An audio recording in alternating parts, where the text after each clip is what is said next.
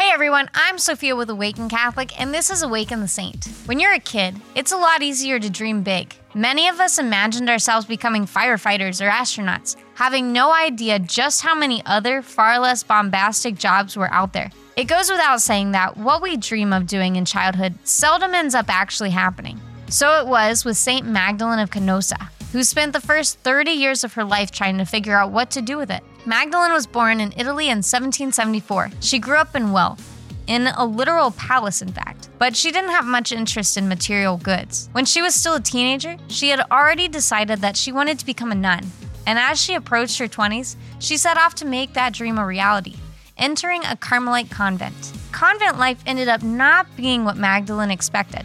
She prayed, asking God to make her course clear to her, and after just 10 months, she ended up returning home, where she took up the duty of managing the family estate. Her home was then visited 3 separate times by Napoleon Bonaparte during this period, who was in the midst of his campaign against Austria. But this new work didn't satisfy Magdalene either. She watched the unfolding of wars and political maneuvering and saw only one thing: the suffering of the poor and downtrodden. People had lost a great deal in the wake of the French Revolution, and Magdalene felt called to help them.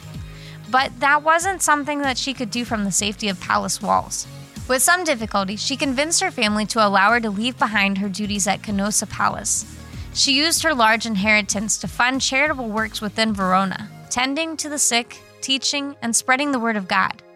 She soon left her home entirely and settled in a convent, where she and several like-minded women formed the Canossian Daughters of Charity. This congregation spread across Italy, adding more convents to its numbers in cities like Venice, Milan, and Trent. Despite the breadth of their work, Magdalene had a bit of trouble getting her congregation officially recognized. She spoke to 2 popes over the course of 9 years, and finally, in 1828, the Daughters of Charity were officially approved by Pope Leo XII. Magdalene was only able to continue leading the charge for another 7 years or so. Her health began to decline in 1835, and knowing that she didn't have long, she returned home to Verona and died shortly afterward. She was canonized in 1988.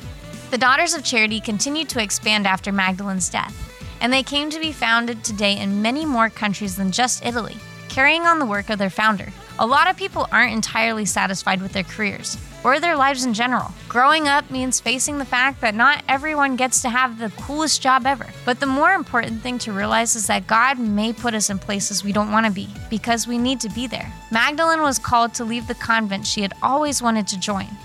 And if she hadn't, she wouldn't have seen the suffering of the people and discovered what she really was called to do. She just had to keep her eyes open. St. Magdalene of Canossa, pray for us.